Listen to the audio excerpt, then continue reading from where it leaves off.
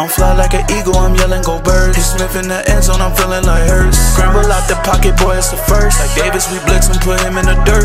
Making big plays. And welcome back into the 610 podcast. I'm your host, Jay Hollihan, and I'm back here on this Sunday evening discussing the Eagles' 31-17 win over the Miami Dolphins. Well, it was not the prettiest game all around. I mean, it was a grinded-out game by the Eagles, and they did just that. And I mean, listen, as much as people can say that this team, has struggled at different times, they've battled their way to wins, and I think that's so important. 3-0 at home, and, I think now you're 2 or 3-0 primetime games, which is big as well. But, you see tonight, Jalen Hurts, we'll start off with him. He made, some mistakes, obviously. That interception, pick six, that, was batted down. Was, not necessarily a poor read. I thought it was a bad idea to let it go. I mean, in that situation, he needs to pull the ball down and run. But I think he knows that. On the second possession, he fumbled, and then that allowed the Dolphins to get 3 points. But after both those turnovers, he was able to come back each time the following drive and lead the Eagles down the field for touchdowns. He went down the field after that fumble, and he was able to get a screen pass there to Dallas Goedert, which was a well-executed play and a great job by Goedert tonight as well. 5 for 77 in that touchdown. National Tight Ends Day touchdown for Goedert to be able to give the Eagles the lead. And then throughout the remainder of the Hurts able to hook up with A.J. Brown on numerous other 10 catches for Brown tonight, a $137, and a touchdown there in the second half after the pick six by Miami. So like I said, I mean, numerous times he was able to kind of get out of it. And in situations where he needed to run, we didn't see it tonight, but eventually after that pick, he got going. He started, running the ball a little bit more, being more aggressive, and finally, being able to show, really what he can do with his legs as well to keep the opposition, honest. It was obviously an up-and-down night after that pick. He was doing pretty well before that, but then, it was a little topsy-turvy as well even after. I mean, there were some poor passes behind, receivers. But if he's able to, put mistakes behind him, I think that's huge. I thought it was big time by him to kind of put that away, put it in the back rearview mirror, go out the next drive and make something happen. I mean, listen. He needs, though, to be able to get out of the pocket and be able to create things and just play like himself. I mean, I feel like something is holding him back. I don't know if it's he wants to be more of a pocket passer, if the Eagles are trying to get him to be that because of the contract.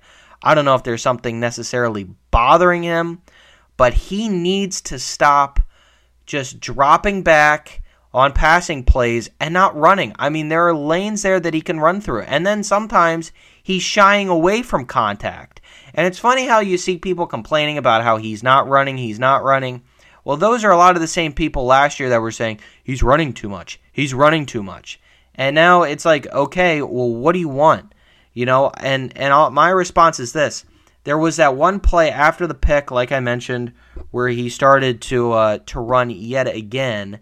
And when he moved, there was space there that he could have ran and gotten some extra yardage on the play where the two Miami defenders ran into each other. And instead of continuing to run and take off, he slowed down and slid. And it almost seems like to me like he's not running as fast as he typically is. Something's either bothering him. There's something not right there that they need to figure out there with him, so he's feeling 100% and he can really put his all out there onto the field, because right now it just doesn't seem like when that pocket collapses and he needs to move, he's not doing that. He's just standing there, taking a sack, or he'll run for maybe a couple yards and then go down. And I'm not saying he needs to absorb big hits or anything, but my goodness, be able to, just play free, play like yourself, not worrying about anything. I think that's the big thing. But like I said, it was impressive that he was able to go back 2 drives where he turned the ball over and got points.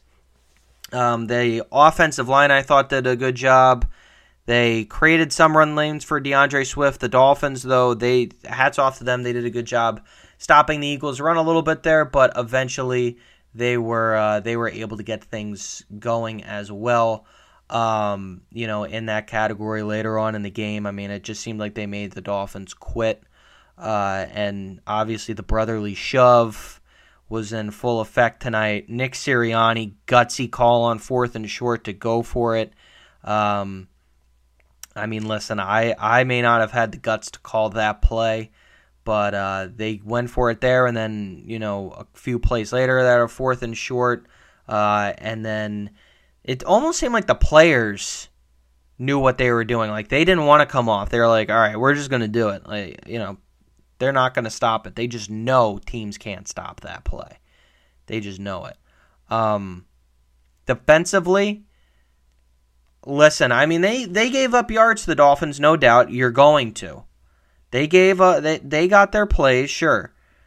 But the Eagles' defense, to be able to make that Dolphins passing attack non-existent tonight, and I shouldn't say non-existent, but Tua only had 216 yards.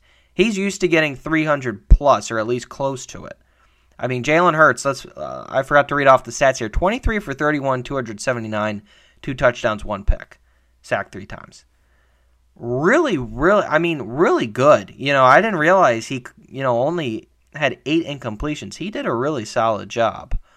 But yeah, defensively, with Nakobe Dean back, I thought that they really got after it. I thought he did a great job flying around, making plays. I liked the defensive line. Of course, 4 sacks tonight. Davis and Cox combined for a half a sack on one. And then you had Josh Sweat getting 2. Nolan Smith got a big one. Josh Sweat, though, had a huge night. Nolan Smith, didn't really see him much, but he came in and he made a big heads-up play going after Tua Tagovailoa, just continuing to power his way through. I think he went from the right side of the field all the way to the middle from his perspective, which is really impressive and shows off his speed as well. The Eagles also had 6 QB hits, which is, Jalen Carter, was able to go back and wreak havoc as he's typically able to do. He actually injured a guy as well, Isaiah Wynn. And then Darius Slay with the big pick, big play Slay, getting his hands on a ball and able to and really I feel like that was when they got that turnover. They went down the field on the Dolphins and put it in. That was, I don't want to say it was over at that point, but it felt like, okay, the Eagles pretty much have this one. Barring an insane comeback, the Eagles have it. So yeah, great job tonight by that defense. They I think you heard it from Chris Collinsworth, all the talk about, how great the Dolphins offense is, you saw the Eagles tonight really go out there and shut them up. And now, they wanted to make sure that the next time something is said about the Eagles going into the game, it's going to be, how do we stop this Eagles defense? So, great job by them. But also, just wanted to give, as we're kind of winding things down here, the Kelly Green jerseys tonight. Oh my God, were they good. Those, they looked unbelievable. It's been 13 years since they've worn those Kelly Green jerseys. I would take one less black alternate and have them break those out every single year. I think those are so cool.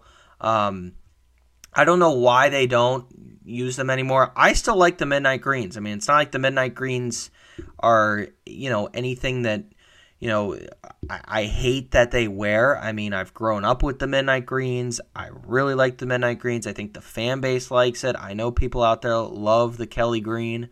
But it's special at least once a year to break those out. I feel like they're afraid that then the fan base is going to start getting on them about how they need to switch things up. But in my opinion, I think you just leave them as is.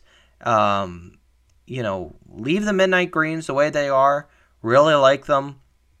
I think it kind of staples that Jeffrey Lurie, ownership of the Eagles, and just let, the Kelly greens come back just once a year for one night, because the whole entire city and the Eagles fans everywhere bought into this game. I mean, I wish, we had one more game with the Kelly greens this year. I hope somehow, some way, they can figure that out to where they can get more than one Kelly green, game and continue this going on throughout,